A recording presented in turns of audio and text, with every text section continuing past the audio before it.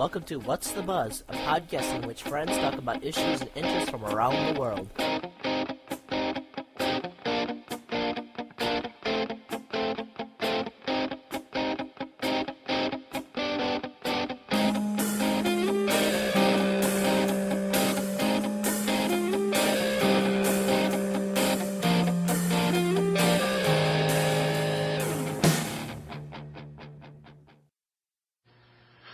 It is 8 o'clock p.m., and last week we actually had some problems recording, so we didn't get an episode out. And news was slow last week, so it really didn't matter that much. But podcast 4, welcome to podcast 4, and we're actually going to be talking about Steve Jobs and Apple a lot in this episode, just because we didn't have this podcast going when he died, and we're both not fans of Apple. Steve Jobs, well, seeing that there's a company now trying to produce a super realistic doll of him, of course marketed at a marked up price, typical Apple, it brought up my attention that pretty much everybody in the media and many people, average people in general, worship the guy as an innovator of the PC world, an innovator, the man who started the industry or whatever. That is wrong! Can I say something really quick? What? For all of you Apple fanboys that are about to attack us and say, it's Mac, not PC, guess what the word PC stands for? It stands for personal computer. Anyways. Steve Jobs was not an innovator of the computer industry. However, he was an incredible salesman and a lucrative businessman. He would take ideas that were already out on the market, being produced by other companies, stealing, in essence, and he would tailor them to his own vision and push them through his company and an advertising campaign. This drive that he had would leave him nearly bent on his ideas, and he quite calmly took it out on his employees. He was even fired from Apple at one point because of doing things like this. What I'm really trying to say is Steve Jobs and the Apple company's success, in a nutshell, is a combination of the drive he had and other factors that can be related to two major historic people. Thomas Edison is one who, in reality, didn't invent anything, but instead improved upon established ideas like Steve Jobs did. Most of his 1,000-plus patents were not even directly made by him, but by the workers under his thumb. No disrespect to Steve or his fans in any way for the next person I'm going to compare him to with, but Adolf Hitler, who in my eyes is the greatest salesman and politician of all time, he could whip up a crowd in his rallies and was so good at selling himself and his party to the German people, he would have been able to sell them buckets full of shit if he wanted to. Nazi Germany would have never happened without him, and the same comparison can be applied to Steve's relationship with Apple. Now that Steve is gone, Apple's going to need either a new drive or a new product that's going to keep them on top. Otherwise, I bet within the next 5 to 10 years, they'll fall out of their current market share, if not fold up altogether. Well, there are a lot of things you can say about Steve Jobs. I mean, I don't care for Apple whatsoever. And I think that if they were to disappear tomorrow, the technological market wouldn't even be phased. Sure, some people would have to go out and buy Android smartphones, but it's not the end of the world. So, that being said, I'm just gonna say exactly how minuscule and unimportant Apple is, because the media is so in love with Steve Jobs that no one's gonna say it. So I figure, why not? I'll say it. So, say you got a big company like Google, right, Phil? How many businesses is Google involved with? Would Googleplex be a proper word to use here? Because there's no way I can count them all. Well, a lot of people use it for their search. Obviously, a lot of businesses may use their Google Document service. A lot of people and businesses probably use their email service. A lot of people probably use their browser. A lot of people probably fund their own business economy, or I should say, fund their own income with Google AdSense and ads on their website. So, and also Google has internet service providing options, and they have servers, and they sell laptops, etc. And you have Apple. Apple sells overpriced Chinese pieces of shit, or iPhones, iPads, which are toys, overpriced laptops, and overpriced everything else. Now, if Apple went down tomorrow, snobby Apple fans wouldn't have their precious iPhones, and they wouldn't have their useless, precious iPads. But the world as we know it wouldn't go down. If Google, on the other hand, went bankrupt tomorrow, how many people would be out because of the AdSense? How many people wouldn't be getting paid? How many people wouldn't have their contacts in their email services? How many people wouldn't have the opportunity to make money on YouTube? How many people... Apple is unimportant, and the media's obsession with them, it's just a fad, I think, and I think it's really, really stupid. So... It's because, like I said in my rant, he brought a drive to the table. In fact, now I think about it, there is one thing the market would miss if Apple folded up and completely disappeared tomorrow. I fail to see what that would be, so enlighten me. A competitor. Google, Microsoft, RIM, no? But still, it's still another competitor. I know it may not seem like much, but for every competitor that is taken out of the field, that's one less drive that's out on top. I might be a little harsh on Apple's overall importance to the market, because the creation of the iPhone did drive for better smartphones and a lot of other things. Don't get me wrong, Apple is good for the market, but in my opinion, they are not as important as they are let on. Innovation, yes, Apple owns that. Apple will probably always own innovation because they have the ability, well, not with Steve anymore, but they had the ability to be so arrogant and charge so much. And when you charge so much, you have a thing called exclusivity. Like in Europe, where the cars are like 4, 5, 6 times more expensive, but you get the exclusivity and you get the elitism, and you get to be the guy driving around in a Mercedes. Not everybody owns a Mercedes. Not everybody owns an iPad. Not everyone owns an iPhone. You get that. It's a status symbol. You know? The same way back in the day, the Lionel train was the status symbol of toy of choice, where today it's the iPhone or the Xbox 360 equivalent. That's what everybody asks for Christmas this day and age. And speaking of Xboxes, they're so plagued with failure. It's like fail and AIDS. It's so bad. Like my friend, he doesn't. When I say I play PC games, because Phil and I, we mostly play PC games because overall they're cheaper and they have better hardware to run on.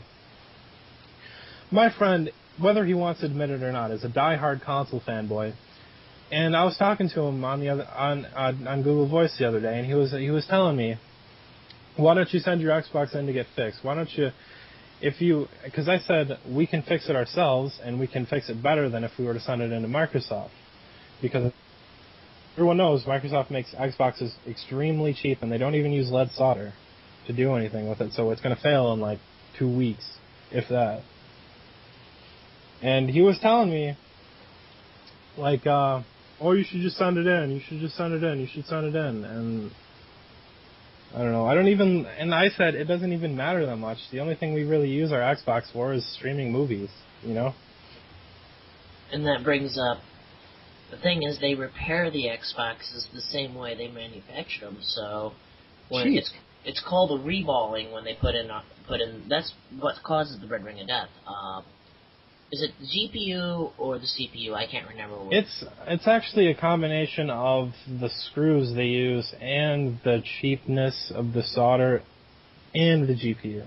Solder has no lead in it, so lead creates ductility, allowing it to flex upon heating and cooling. And because of the poor design of the entire console, if it gets overheated, that solder will melt, and it'll spread, and the balls will come off. And on the other hand, you also have the X clamps on the bottom of the board, which cause extreme stress to the console as a whole. And the only reason we even have an Xbox is for Halo, for when we download our movies, we can watch it on TV, and like 5 other games. It's not even worth owning.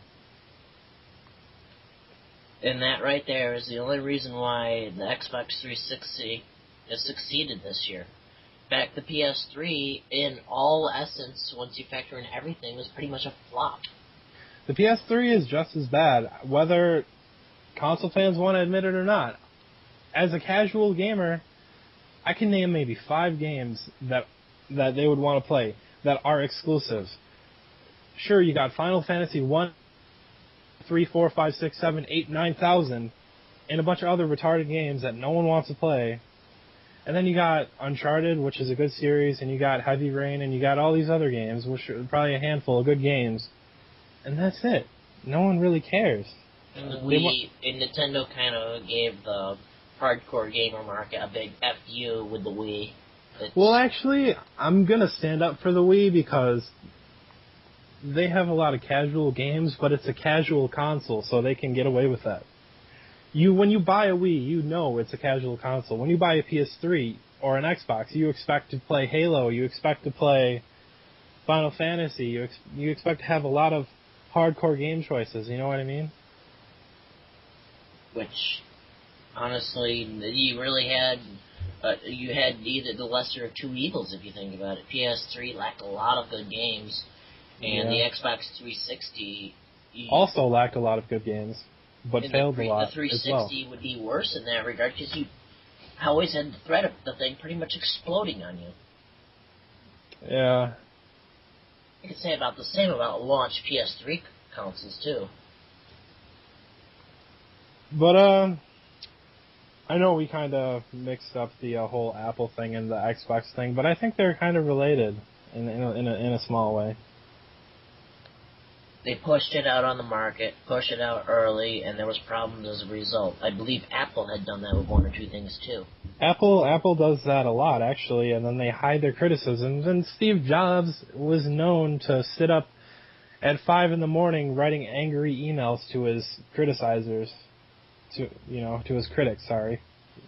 If he treats the critics like that, I don't even want to know how he treated his employees.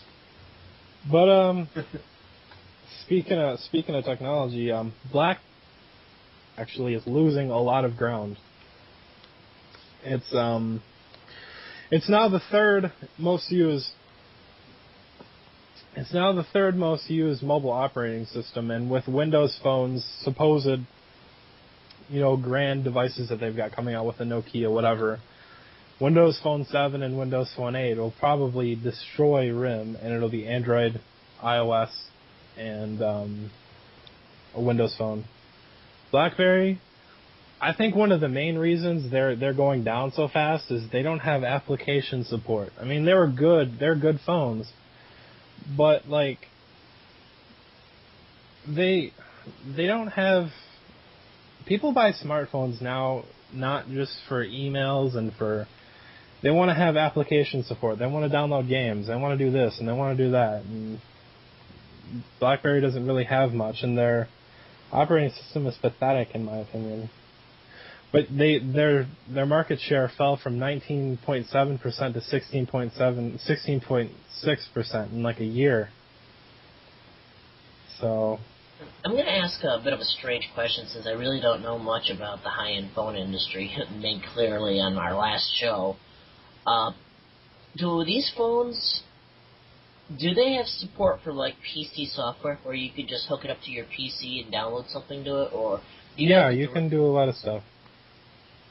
They have support for everything like that. You talking about share your internet connection with it? Or let's say you have a program that you can't find on the phone marketplace but works with PC. Minecraft, for example. Let's say there's Minecraft for Android and for iOS. But let's say if there wasn't for a second. What if I wanted to transfer vanilla Minecraft to my computer to my phone?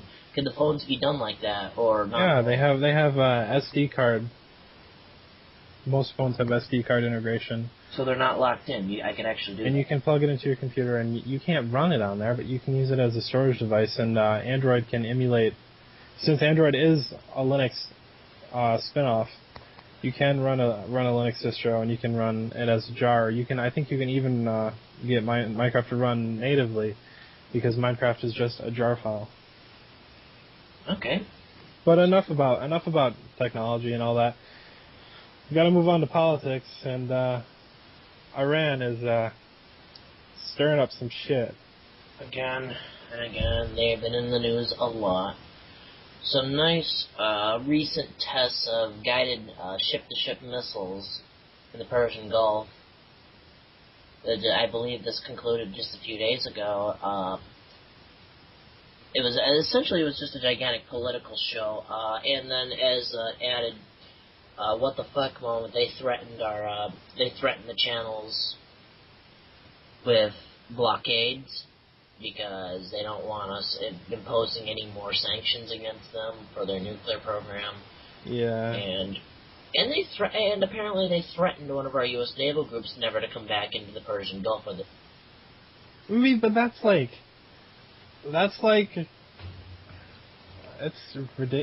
Pikachu threatening Charizard. I mean, it's like, are you serious? Or a little kid running into a bar with a baseball bat thinking that he's hot stuff. Iran, sit down and let the big boys play. Come on.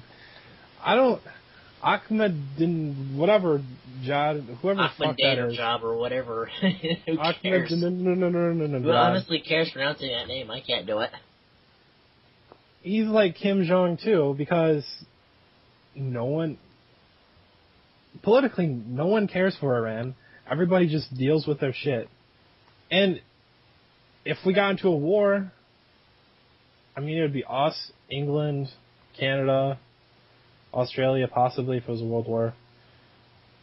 Pretty much all the English Commonwealth, us, and maybe Russia against or for us, and China against or for us.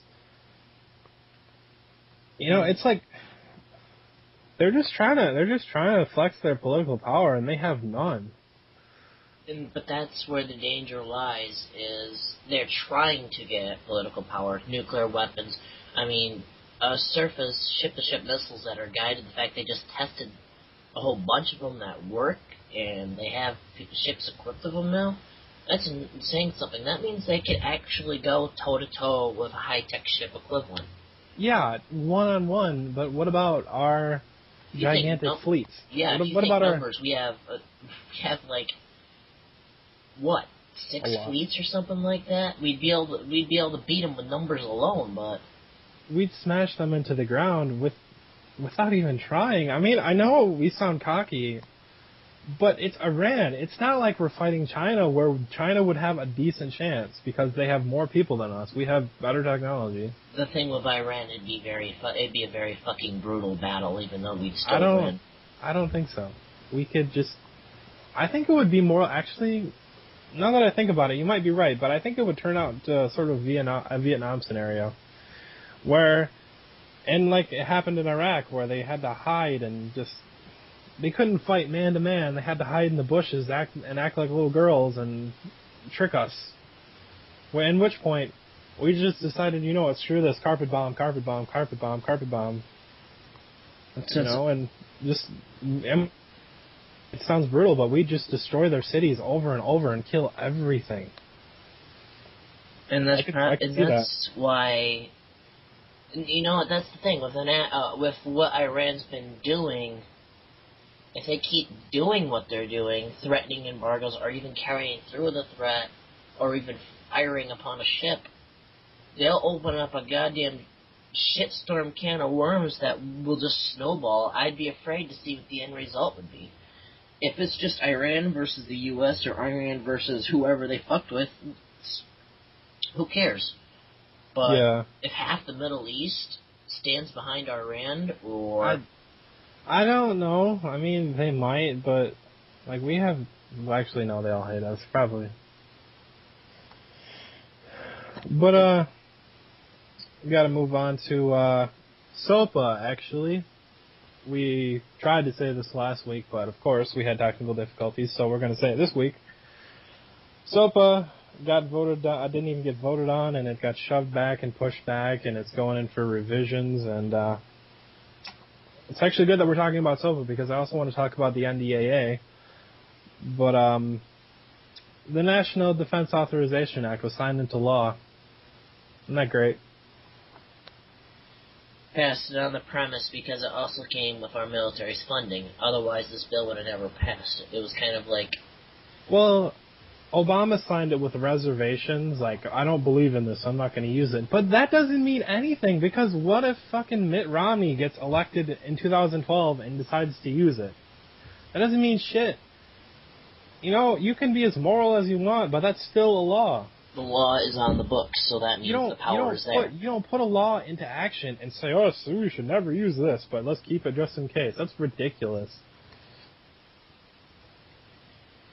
So at any time, if the whole country starts to riot because something goes down and our country starts falling apart, they'll whip that out. You're all being terrorists. Goodbye. You're going to... Going to the FEMA camps. Yeah. FEMA camps. I know that's something we've never discussed here, but... Might as well. I mean, they're popping up everywhere. There's one in Flint. There's one in the north. There's one in the Upper Peninsula. It's right towards the upper... the northeasternest tip. It's in the middle of nowhere. Which they say these camps are supposed to be for times of national emergency, but have you seen pictures of those? Have you seen pictures of the FEMA camps? Why are there barbed wire? Why are there freaking sentry nests at every corner? That's my biggest question. They're not built like a place to protect people in times of national emergency. They're built like a double-walled prison.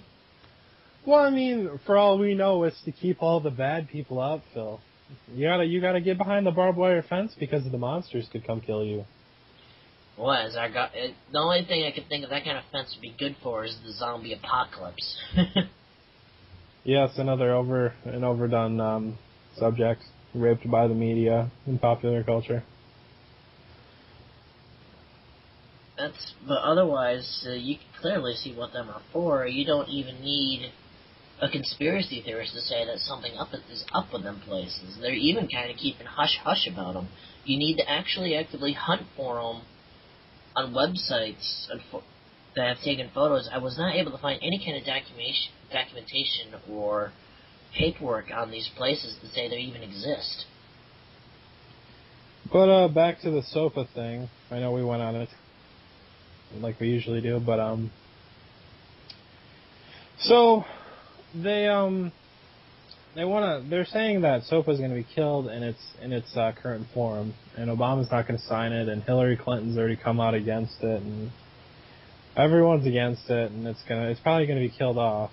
So I'm thinking after this last set of revisions that they've had on it, once they've tried proposed on the floor, no one is going to want to touch this bill. It's that bad now.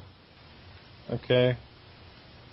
Well, that's probably the end of the show. I don't think we have anything else to talk about. It's a slow week this week, slow week next week. So that's it for us, and episode 5 next week. We're going to end the show with a song called Sopa Cabana. It's by Dan Bull. He's an English rapper. It's kind of about the bill and about internet freedom and everything. Should be good, so... I was born way back in 1986. I'm an old man now, but I remember how it used to be. And now my grandchildren ask me, "Grandad," they say, "can you tell us what it was like in the days of the internet? You know, before SOPA?" And I tell them, "When was that? Let me see, sometime back in the early 21st century. I remember when the internet was free. Behind my keyboard, people let me be. See, there used to be a thing called freedom of speech. We had freedom to teach each other, freedom to preach, freedom to share culture and circulate ideas without the state trying to interfere. We lost that freedom, not freedom as in free beer, but the freedom to be free from fear. Even here in the United Kingdom, the fact that I'm from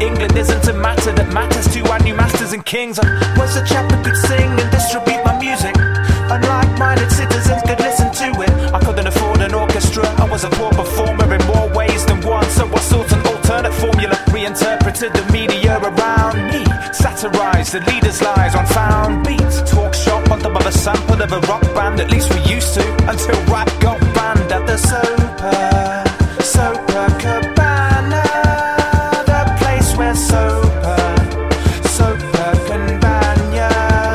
We're at the Soper Cabana, the place where Soper can ban ya. You didn't have to act twisted to get your ass blacklisted. Just annoy a big business and get fisted. They had a vested interest in Congress. If one messed with them, then there'd be one less. Our representatives never represented shit, so the internet was history. This was the end of it. I remember it like it was yesterday. I guess today I was too lazy to investigate the escapades of another state's government. Now I'm left to pay because the covenant that they signed that day and ratified in law zipped our mouths up and took away our appetite for more. I can't do much now about the way it is, but if I could go back and change things, I'd say this: truth is beauty, at least it used to be. And if you disagree with my views, then you can sue me.